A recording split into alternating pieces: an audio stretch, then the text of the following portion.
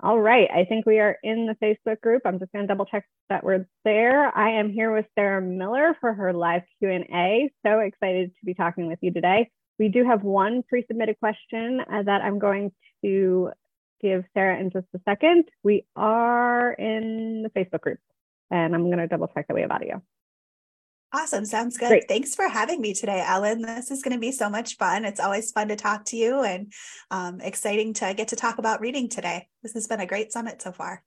Yeah, thank you. I am also going to add, if you are catching the replay, give us a hashtag replay. Feel free to drop any other questions in the comments. Sarah will be able to come back and respond to those later. Definitely. And doesn't look like anyone's watching us live right now. So let me go ahead and give you the question that I have from Mimi. She says, first of all, she's so thankful for you sharing your knowledge and that she's basically throwing out workbooks for the most part right now.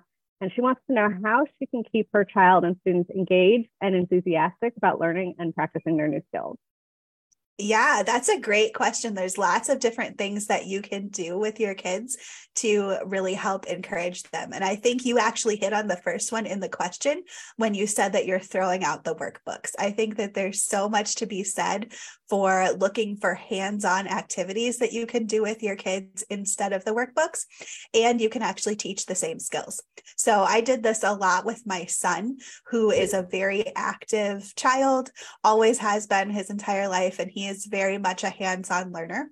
So we had a math book that we used in his preschool. It was a workbook. And I'm pretty sure if I was to show him that workbook now, he would not recognize it, because I used it as a parent to be able to help me make sure that I was covering all of the skills that I wanted him to learn and that we were working through it sequentially. But he actually never used the workbook because I took each of the pages and took the idea from it and then figured out a way that we could do that idea using hands-on manipulatives and toys and different activities. So for example, if the workbook was teaching addition, he was a big truck lover. So I might get out like 2 different piles of blocks, and he'd put one pile of blocks in the dump truck, and then he'd put the other pile of blocks in the dump truck, and then we'd count how many were in there. So, and this is something that you can definitely do with reading as well, using hands-on manipulatives and hands-on things to be able to practice some of those skills that your kids are learning. So one of my favorite ways to do that with reading, one of the tricks that I like to do, or that I tell people about inside of Reading Better Together, is with blending. So once kids know the letter sounds and they're working on blending them together to make words, we like to put one of those, or assign one of those sounds to different magnet tiles. Like the little squares that have the magnets on the sides, and you can click them together. And so the kids will say, this one is, and this one is and this one is t, and then we'll actually slide the tiles together so they stick together, and then that makes the word. So just anything like that that's really hands-on can be a really, really fun way to make reading exciting and engaging for kids. Another thing that I think can really help is to let your kids choose the topics of what they're learning about and what they're reading about. And I know you talk about this a lot, Ellen, right? Like just how important it is for kids to be excited about what it is that they're reading about and what they're learning about. And so you can do this with read aloud books. You can take your kids to the library and let them choose the books that they're reading as much as possible. And you can also do it with the books that they're reading. And I think that's really important because, especially at a younger age, for me with my kids, my goal is to get them to have a positive experience with the book, like period, the end, that's it. And it doesn't matter to me if they're having a positive experience with a picture book or a comic book, or, the guidebook to the video game. Like, I don't even care if it has covers and pages, and they're having a positive experience, like, great, that's a win. And sometime, in the future, when they're older and they've had lots of positive experiences with books and they become somebody who loves books, then we'll have plenty of opportunities to introduce them to Shakespeare and all the classics and all the things that we want them to read. But right now, the goal is just to help them love it. And no matter what that looks like, that's it. That's great. So for my truck lover son, he was really cute when he was little, because he would be able to find the truck section in the library by himself even before he could read, just because he went there every time we went.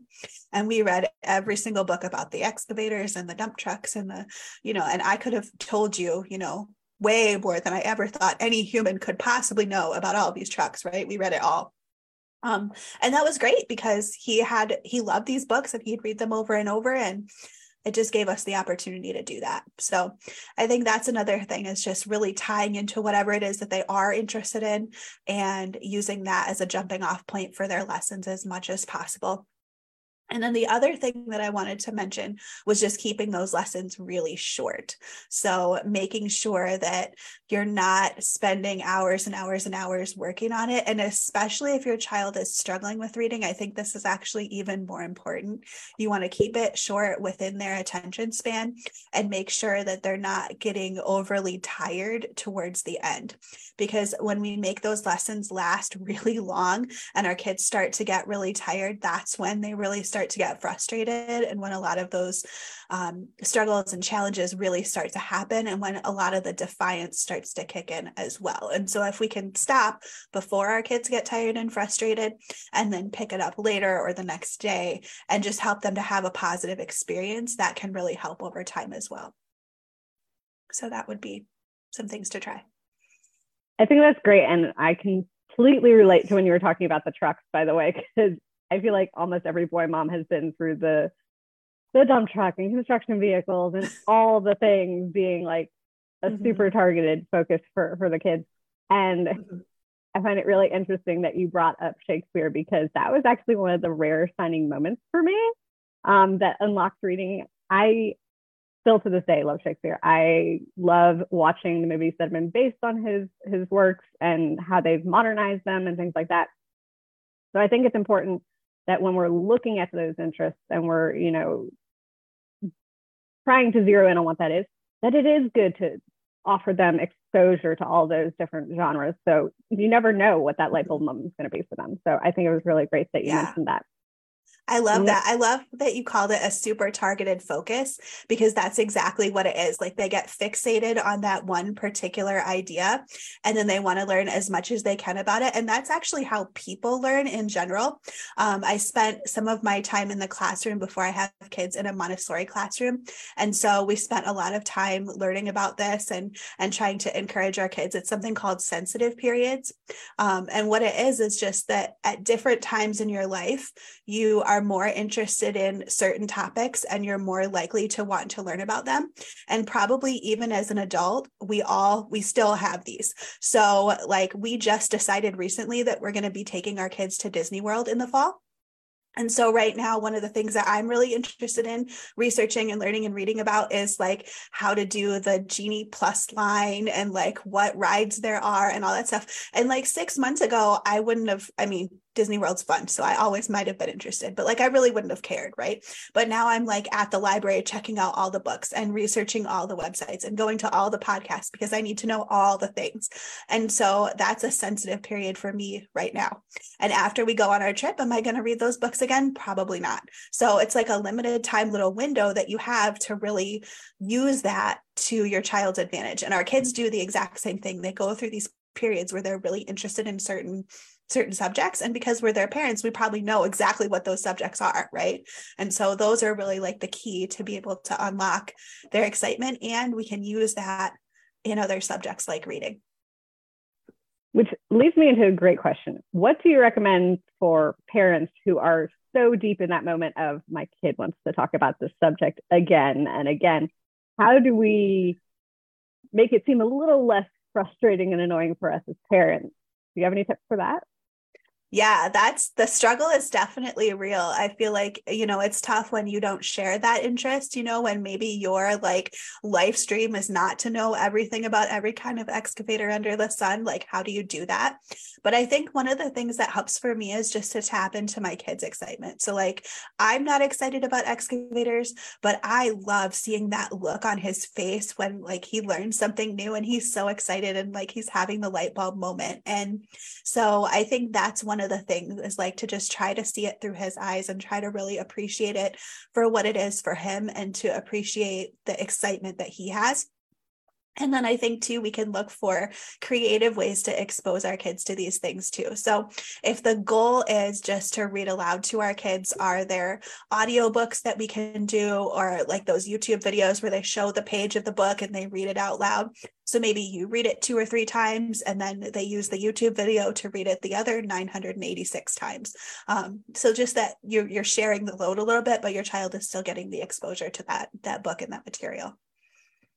And I want to piggyback on that and mention, if you have not found the app called Epic and you have kids in school, ask their teachers if that's something that they're using. They usually can give you a code to get at least somewhat, it's usually a little bit more limited than their unlimited plan, which we personally use here in our home, but they have a ton, and I mean a ton of books in there that at least I'd say a good chunk of can be read aloud to your child. So we've been using this particularly with my oldest right now.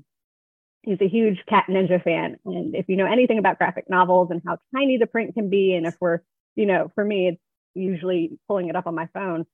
Mm-hmm. With a graphic novel, you don't want to do the pinch and zoom, because then you can't see the actual graphic imagery that's taking place on the page.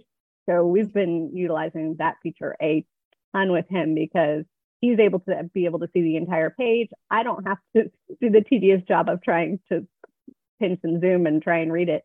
And we're both able to enjoy it together. So definitely check that out if you have not. And I can drop a link in the comments, by the way, when we get done here. That's awesome. Yeah, I love that there's resources like that out there for sure. And again, even if you don't want to pay for an app, things like Libby and Hoopla are also great resources. All you need is a library card to access those. And they do offer audiobook options there as well. Yeah, that's true. So I'm not seeing any comments. I am going to refresh and double check there's no questions popping up in any of the places. Sounds good. Yeah. And if questions come up throughout the week or throughout the rest of the summit, feel free to leave those in the comments and I'm happy to come back and answer those. And also, if you're watching the replay, if you missed the live, please type replay in the comments and just let me know that you were here. Excellent. Yeah, I'm not seeing any more, so I'm going to go ahead and let things wrap up, unless you have any major aha moments, takeaways that you want to share beyond obviously what was in your session. Maybe something we didn't get to, I don't know.